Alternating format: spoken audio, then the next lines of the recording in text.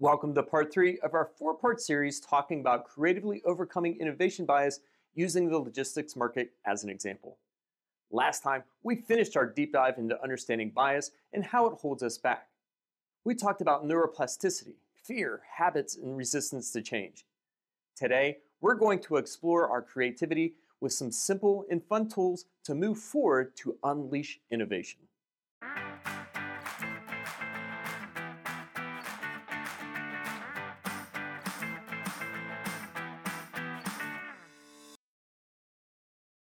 Creatively overcoming habits.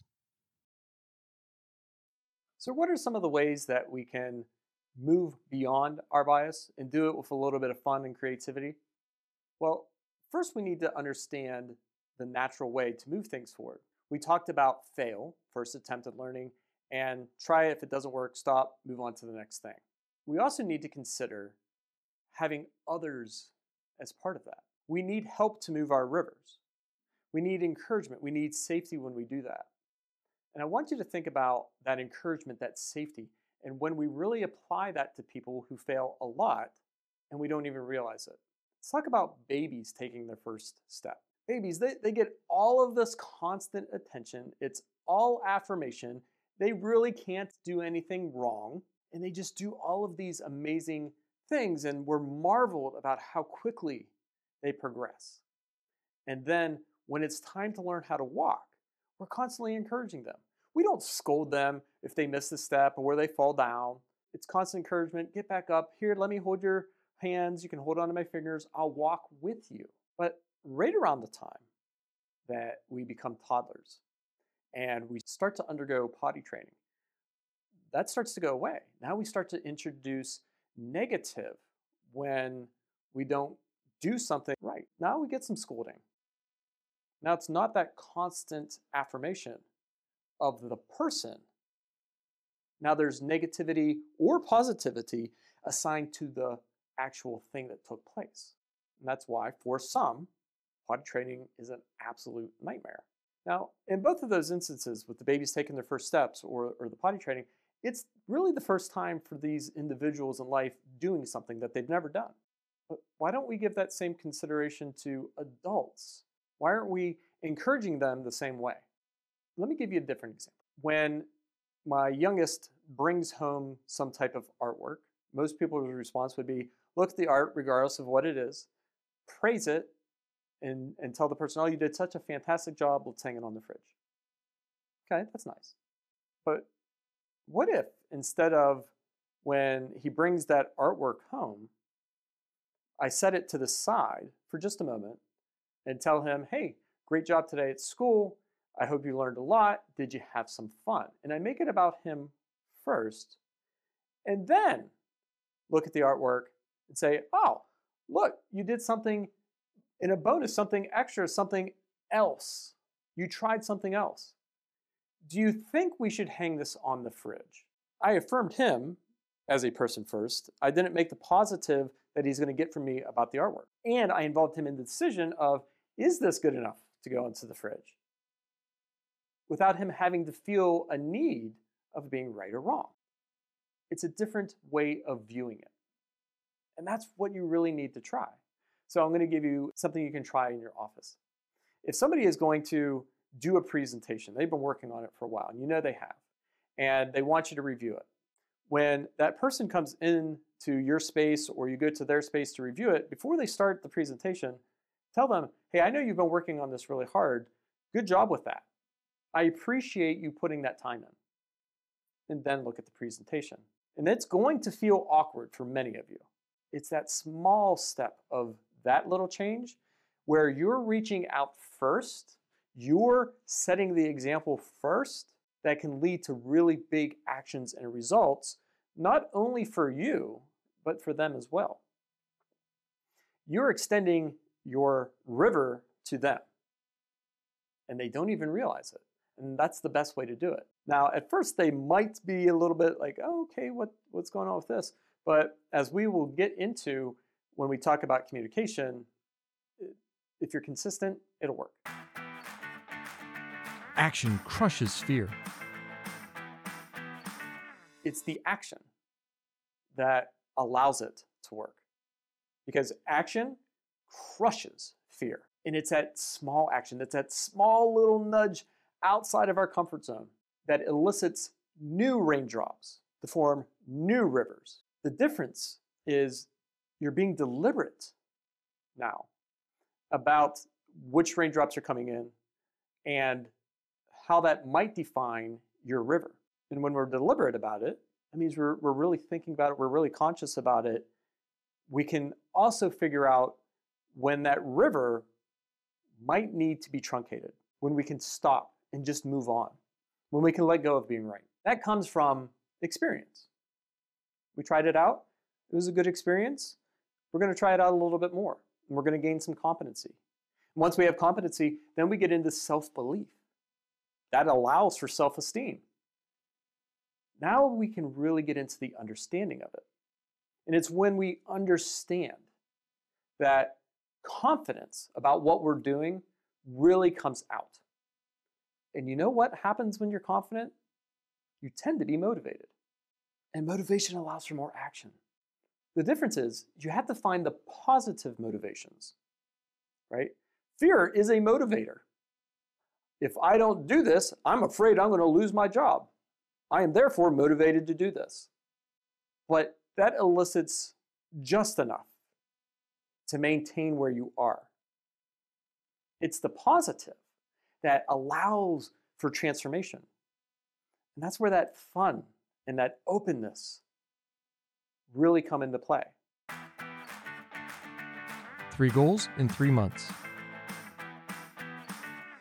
So let me give you a tool.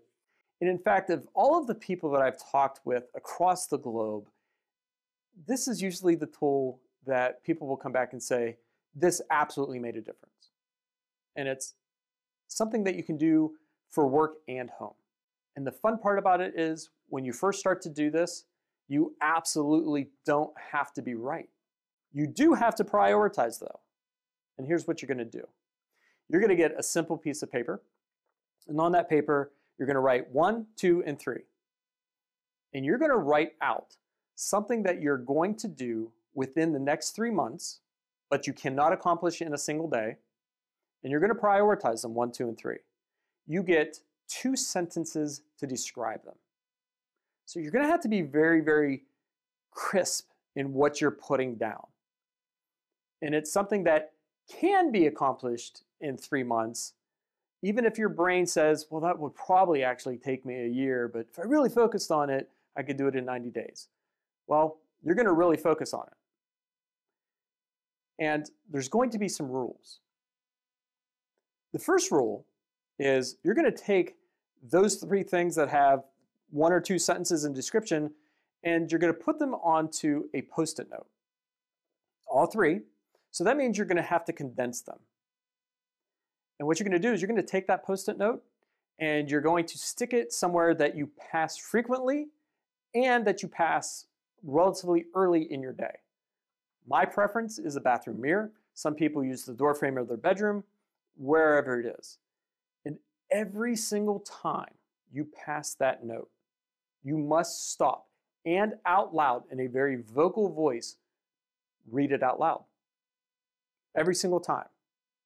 If you fail to do that, and this requires some discipline, and it also requires some honesty from yourself about yourself, you need to stop, write it out 3 more times, and stick them in 3 more prevalent places. And every time you pass any of those notes, you have to stop and say them out loud. And you can't take the notes down until you've accomplished at least the first 2 things on your note. That is transformative because of what it does, not only to your neuroplasticity, but also to your habits. It's starting to break down that automation. It is also keeping you accountable to yourself because you're saying it constantly. Again, the vocal part is extraordinarily important. It's important enough that I would encourage you to get others involved. Bring them into what you're doing. For me, if the kids don't hear me do that, they get a bounty. If they call me out and I didn't do it, they get $1 every time. If you're at work If you don't have anybody that you happen to live with, then put these where you have to see them at work. Say them out loud. Get your coworkers involved. Turn it into a little bounty where after so many times of getting called out, you have to buy somebody lunch. Bring others into it. That will help you keep you accountable to what you're trying to do. It is also a fantastic mechanism for showing people that you're okay being uncomfortable, because being called out and vocalizing your goals is, for most people, uncomfortable. So you're leading by example. And what that's really going to do is allow you to break down some barriers to communication. Already invented elsewhere. Let's look at another tool before we get into communication on how to be a little bit more creative about our approach. And it's called Already Invented Elsewhere. So we're really just going to steal some ideas from other places on how to accomplish something. So I'll tell you a quick story.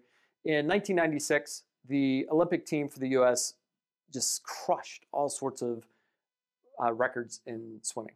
They went to Speedo and said, hey, we need to be faster. And we recognize where we lose most of the time is in the turn. So Speedo said, okay, let's look at that. And they started to look at, well, what's really fast in water? Speedboats, torpedoes, how about sharks? And sharks are incredibly fast in water.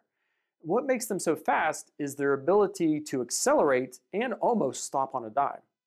And that was really what the Olympic team was looking for. And what they discovered was these microscopic, sharp little pimples that trap air and allow for, when inflated, to stop, and when deflated, the skin just becomes super smooth and the shark can go. So they designed a swimsuit around that. And it increased the advantage to the US Olympic team so much that it actually got banned. 5 C's of communication. Communication barriers are the number one issue. Number one issue for any company that's been in existence for more than 2 years and has more than 5 employees. On average, it costs around $5,000 per employee per year. In logistics, that cost is even higher because, let's face it, most of your business is a communication about ABC making it to place 1, 2, 3. Mess up that communication and it's costly. What if we took that already invented elsewhere and applied it to our barriers in communication, including language? So what I did is applied that to how people in the foster care system, because I'm a foster parent, really can help kids that have undergone so much trauma, whose neuroplasticity is so rooted in fear and distrust. And I can tell you the techniques we're about to discuss work. And if they can work on individuals in that severe of a situation, think what they can do for people that haven't undergone that. We're going to talk about the 5 C's of communication. They are calm, caring, clear, concise, and consistent. And I'm going to do this through a story of my now 16-year-old. When he first came to me at 11, he had a very horrible past. He had been in the system for 2 years. He was contemplating suicide, and he came to me actually just for a single weekend to give him a bit of a break away from his foster family, who wasn't the best in the world. And we'll just kind of leave it at that. So what I did was I made sure it was very apparent that I was eagerly awaiting him at the door. He could see that I was at the door as they pulled up.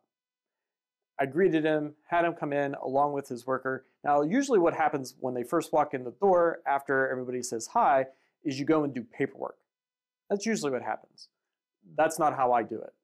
First thing that we did was we walked to my bedroom, where I sat down on my bed, making sure that I was lower than his eye level. I had the worker come into the room and allowed him to stand in the door. I made sure I was making a lot of eye contact, and I slowed my voice down. I let it go a little bit deeper, almost like that late DJ voice. And I made sure he understood that I was calm. Now, at first, that didn't do much for him, but I was calm. And what I did was I explained what I knew about him, which wasn't much. And I told him I deliberately didn't get more because I wanted him to tell me what he wanted me to know about him, and that we would learn about each other together. I also told him if he wanted to read my history, I would give it to him gladly, and he could read it. But I wasn't going to read his. And in that moment, two things happened. He raised his eyebrows. He was a little surprised. But then he let his hands go from fidgeting in front of him. They just went to his side. He became calmer. Why is that? Because I demonstrated a level of care for him as a person, respecting his ability to learn and not be about me and not be judged. Because I read something about him. And you know what you read about kids in those reports? The negative things. Maybe one positive thing, but the vast majority, the pages and pages, are all negative. I took that away. He could be him, and I would accept him at face value. That, in addition to me eagerly awaiting him at the door, showed that I was caring. When he started to speak, I was really impressed, and I was listening to his words. And in doing so, I found a clearer way to communicate with him. I started using his words. I started doing things in threes when I would talk with him about different things. And it was along with being concise that really moved the conversation forward. I wasn't getting into all sorts of details. It was XYZ, XYZ, XYZ. And very quickly, he started to mimic that. He started to present himself that way. And without realizing it, he naturally took off his coat and the scarf that he was wearing in the middle of May, and it was already quite warm outside. He started to relax without recognizing it. I was making that calm presentation in a caring way with very clear and concise language. Now, what has worked over time with him is that I've been very consistent with that. To this day, I'm very consistent in how I approach what is going on with him. And I can tell you that his teachers, even within spans of a few months, see his evolution. He still has the trauma. And I don't want anybody having a false expectation of what's going to happen to your neuroplasticity and your bias. It will always be there. What we're trying to do is understand it so that when we can recognize it, right, through that emotion, we can actually do something about it to move past it. And it's that recognition of that emotion that will win the day. Think about an argument you were having with somebody, and in that argument, you both started shouting, and at the end, neither of you remembered what you were actually arguing about. You know, a 2-minute conversation like that is just an explosion of hormones into our body, especially the stress hormone cortisol. And just a 2-minute explosion can actually allow for 7 hours of stress in your system. 7 hours. And you don't remember what it was about, but you're stressed out for the next 7 hours. Just that by itself, I think, is worth recognizing and learning how to take that step back so that you can present in a caring, authentic manner, so that you can recognize when you're trying to connect with somebody that you don't want to be intimidating. You want to be on their level, maybe a little bit lower. You need to be eager with them. You don't want any physical barriers between you and them so that you can connect with them.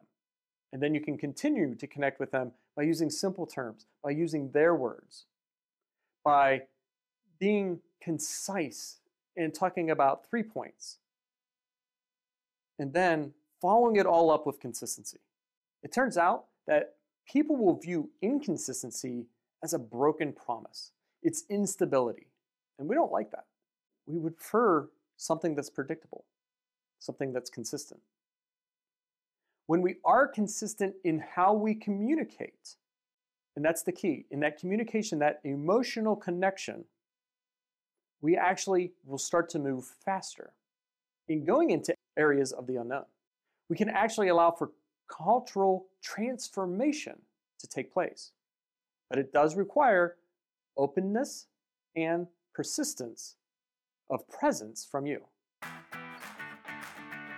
Reframing/how else.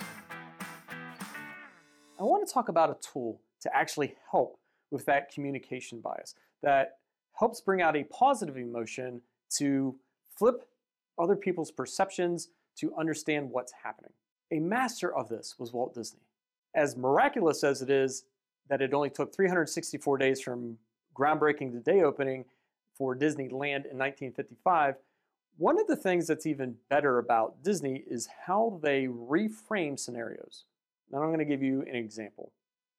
About a month or so before opening day, the head landscape artist, notice he's the head landscape artist, not the gardener, came to Walt and said, "We have a problem. There's no way I'm going to finish all of what I need to do because of all of the de-weeding that needs to take place, and that's going to actually put me well out of budget if I have to hire more people to do it." Walt said, "Let's go for a walk." And they walked and they looked, and Walt saw what he had done, and he praised what it was already done. And he turned to him and said, "What if we got little placards and put the Latin name for all of the different species in the flower beds? Could you do that?" And the head landscaping artist is like, "Yeah, I could do that," with a little bit of a question of, "Where are you going with this?" And I just told you I'm already running short of time. He's like, "Okay, great. So why don't we identify all of the weeds too and just put in placards?" And the head landscaping artist in the moment got it, right? The guests would think it's intentional. They wouldn't notice that it wasn't. They wouldn't notice that they weren't ugly flowers. They would think that's an intentional planting. And they moved forward. And that's exactly what they did. And then over the course of opening, as things started to progress, they started to change out the weeds and put in the flowers that were supposed to be there. How about the fact that when you go into Disney, you aren't a customer, you're a guest. Think about the difference on how you feel and how you interact with guests in your home versus a customer. Aren't you more open with your guests, a little bit more emotional with your guests, a little bit more honest with your guests? Not in that you're trying to deceive a customer, just being more yourself. It's that flipping, right, that elicits just that little bit different intention of thought, which elicits a different emotion. So let me tell you another story. It's a little bit more personal. While I was doing some consulting, I was in New York City. It was the first time I had ever been in New York. And I walk into a building to meet with Paul. This was during my oil and gas days. And I'm sitting there and I'm chatting with the receptionist. And you know, those conversations where you just instantaneously connect with somebody, right? Where the conversation is just magical and you just have a lot of fun with it. We're probably chatting for 15 to 20 minutes. And Paul came down and waved at me, and I said goodbye and walked over to him. And as we're walking up the steps, because we're only going to the second floor, I turned to Paul and I'm like, "Paul, you have the most remarkable receptionist." And he stopped and he looked at me. He's like, "We don't have a receptionist." And he kind of had a smile on his face. And I'm like, okay. Now in my head, remember, this is my first time in New York City. My bias said, were we just talking to a crazy person for the last 15 to 20 minutes? So I said, "What the lady at the desk with the polka dot shirt?" He's like, "Oh, Sarah, yeah, she's our director of first impressions." Wow. I mean, talk about an appropriate title for this person. I loved it. I still love it. I still think of Sarah because the empowerment that they gave her by making her title the director of first impressions, she took it and ran. She did the absolute best at being the director of first impressions. And it's a tool that struck me as being so powerful in our communication that it allows for transformation of people in how they do things. And if you're a leader, and understand when I define leadership, I don't mean somebody that just has a title. You need to do this for other people to improve them. And when you're improving them, what you're going to discover is you're actually improving yourself too, especially if you reframe yourself. Join me next time for our last part as we look at how discomfort can help prevent our bias from taking over. Be sure to subscribe so you don't miss the last part of our discussion. And if you can, please leave a comment, a review, and a like. I certainly would appreciate it. Cheers.